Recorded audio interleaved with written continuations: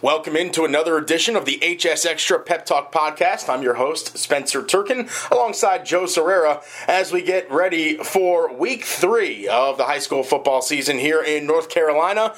And the game of the week in Greensboro is number 1 Dudley at number 2 Page, and we'll get into that one in just a few minutes. It's not the game of the week, that's the game of the year. Game of the year, yes. For sure. Sorry.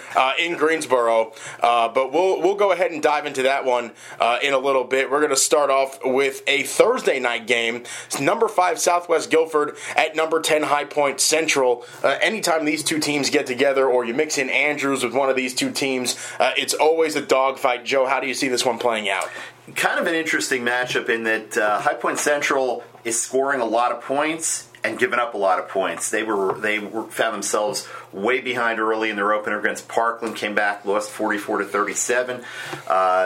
Got into a bit of a shootout with Southern Guilford last week, winning 33-27. So they can score points, but it's their defense that's a question. Southwest Guilford is the opposite case. They're a team, they've given up 10 points in 2 games. They're a team that plays defense.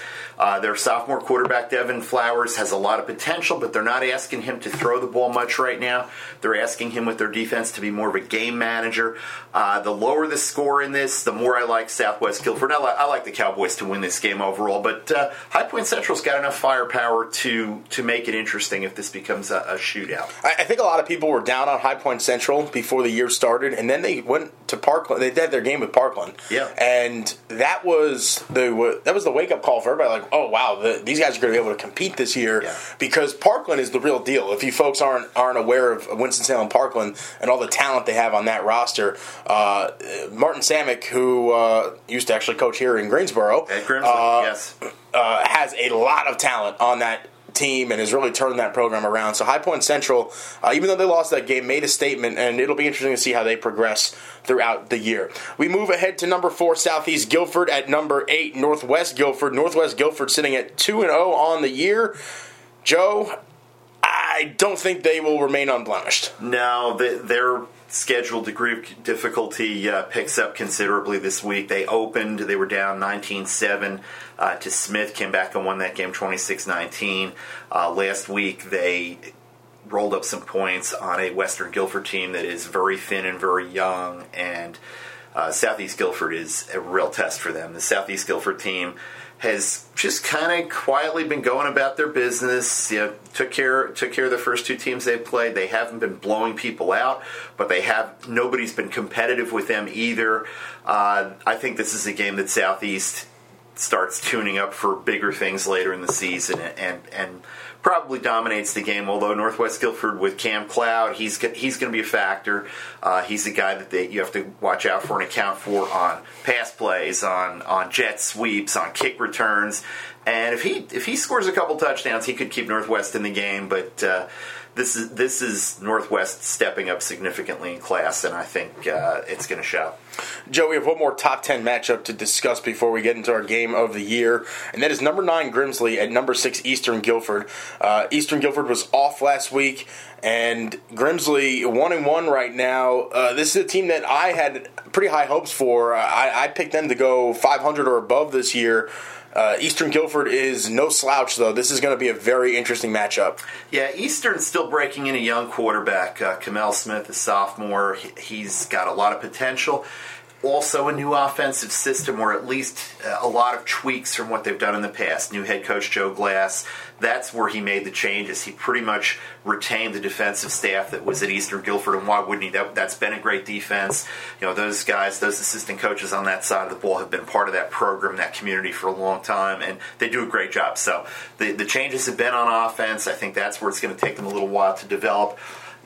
I have to wonder a little bit whether that week off this early in the season, not by choice. They were supposed to play Hillsborough Cedar Ridge. They don't have varsity football this year, so they picked up another game later in the year to replace that. But whether that week off early allows Kamel Smith to look at film, develop more, or maybe it would have been better for him to just play another game quickly and kind of get back in the flow. We'll kind of see about that.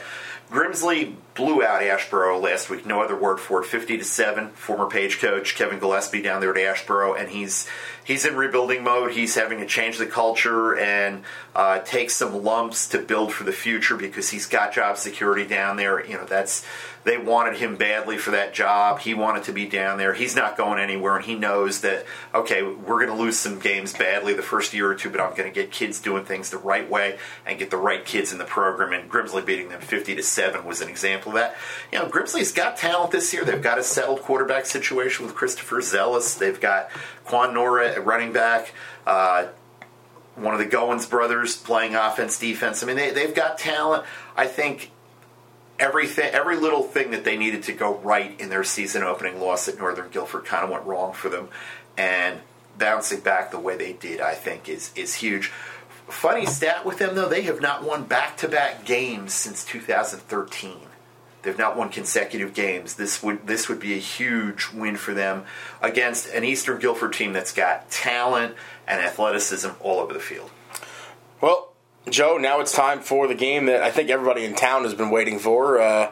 People will probably be starting to line up at around 7 o'clock in the morning, get their tailgating spots for this one, because it's going to be nasty out there. Yes. Number 1, Dudley is visiting number 2, Page. The last time the Panthers were over at Marion Kirby Stadium, it was a 1-point loss back in 2016. Though the Panthers have won 4 of the last 5 matchups against the Pirates. I took Dudley in this one because of the play in the trenches. I think that the offensive and defensive lines of the Panthers are just going to be too much for the Pirates to handle. However, there are some mismatches all over the field that you and I are going to highlight here that could give Page the edge. Yeah, I think that I'll start with one area where I think I have to give Page a little bit of an edge in this game is quarterback play. And that's no knock on Richard Monroe at Dudley, Alston Hooker if he plays for Dudley.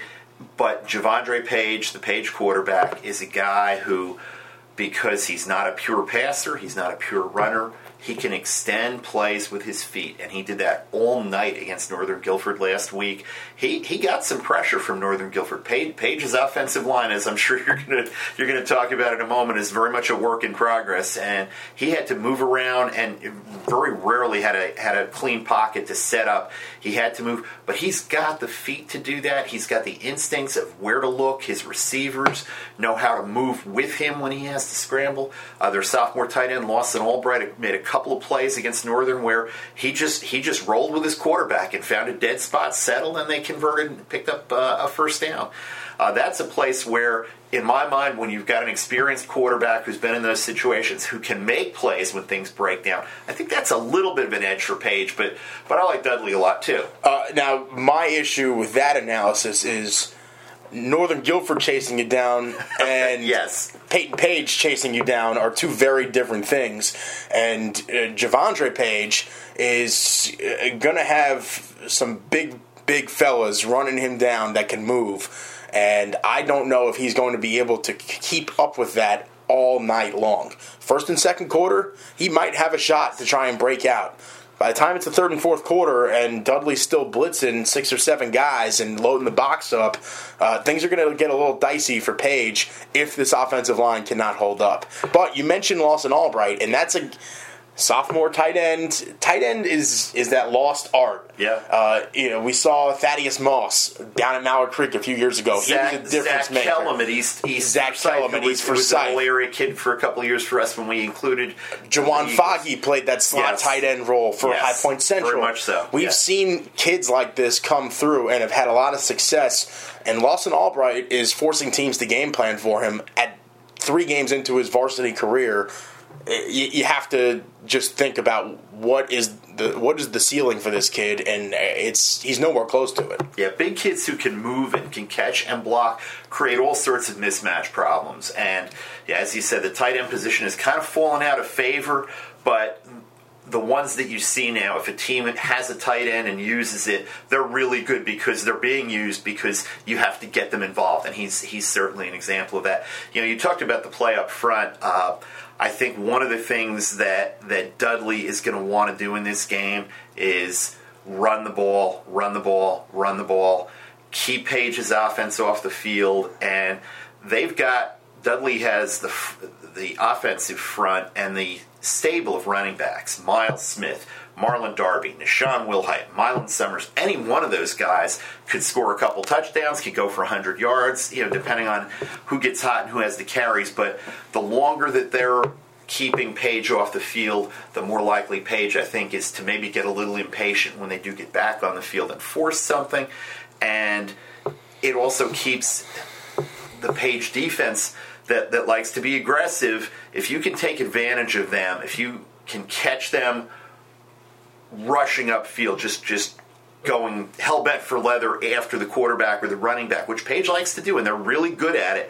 If you can break containment on that and get through that first wave of defenders, you can run for a lot of yardage. Now, I think those Page defenders are going to knock them for a lot of big losses in this game, and if they can get whoever Dudley's quarterback is into throwing situations where they know they can come after him, all that size for Dudley up front, those guys aren't quite as quick as the Page defensive linemen. And when those Page defensive guys on their front are dancing around right before the snap, looking for gaps, not putting you in a position where you know you can get a hat on a hat, they make it really difficult for you.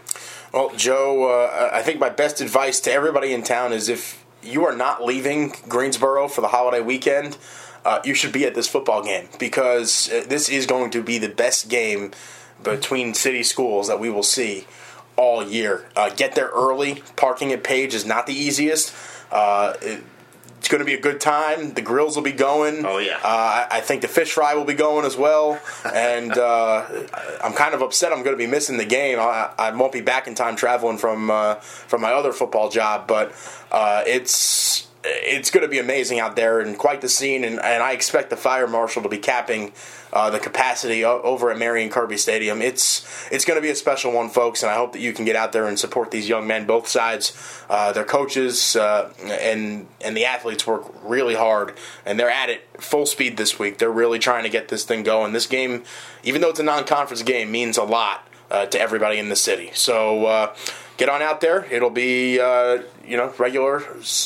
regular kickoff times across the board, other than the Southwest Guilford High Point Central Thursday night game at Simeon Stadium. And High Point Christian, which plays its games at the High Point Sports Complex. At 7 o'clock. At 7, right. And they're playing an Oak Grove team that, with a name on as their head coach that might be familiar to some folks around here, Mark Holcomb, former North Davidson guy. He got his first win against Carver in their first game last week. So that's a nice matchup for High Point Christian. Certainly is. This has been another edition of the HS Extra Pep Talk podcast. Make sure you follow us on Twitter at Turkin35 and at Joe Sirera NR, and we'll be back next week. Take care, everybody.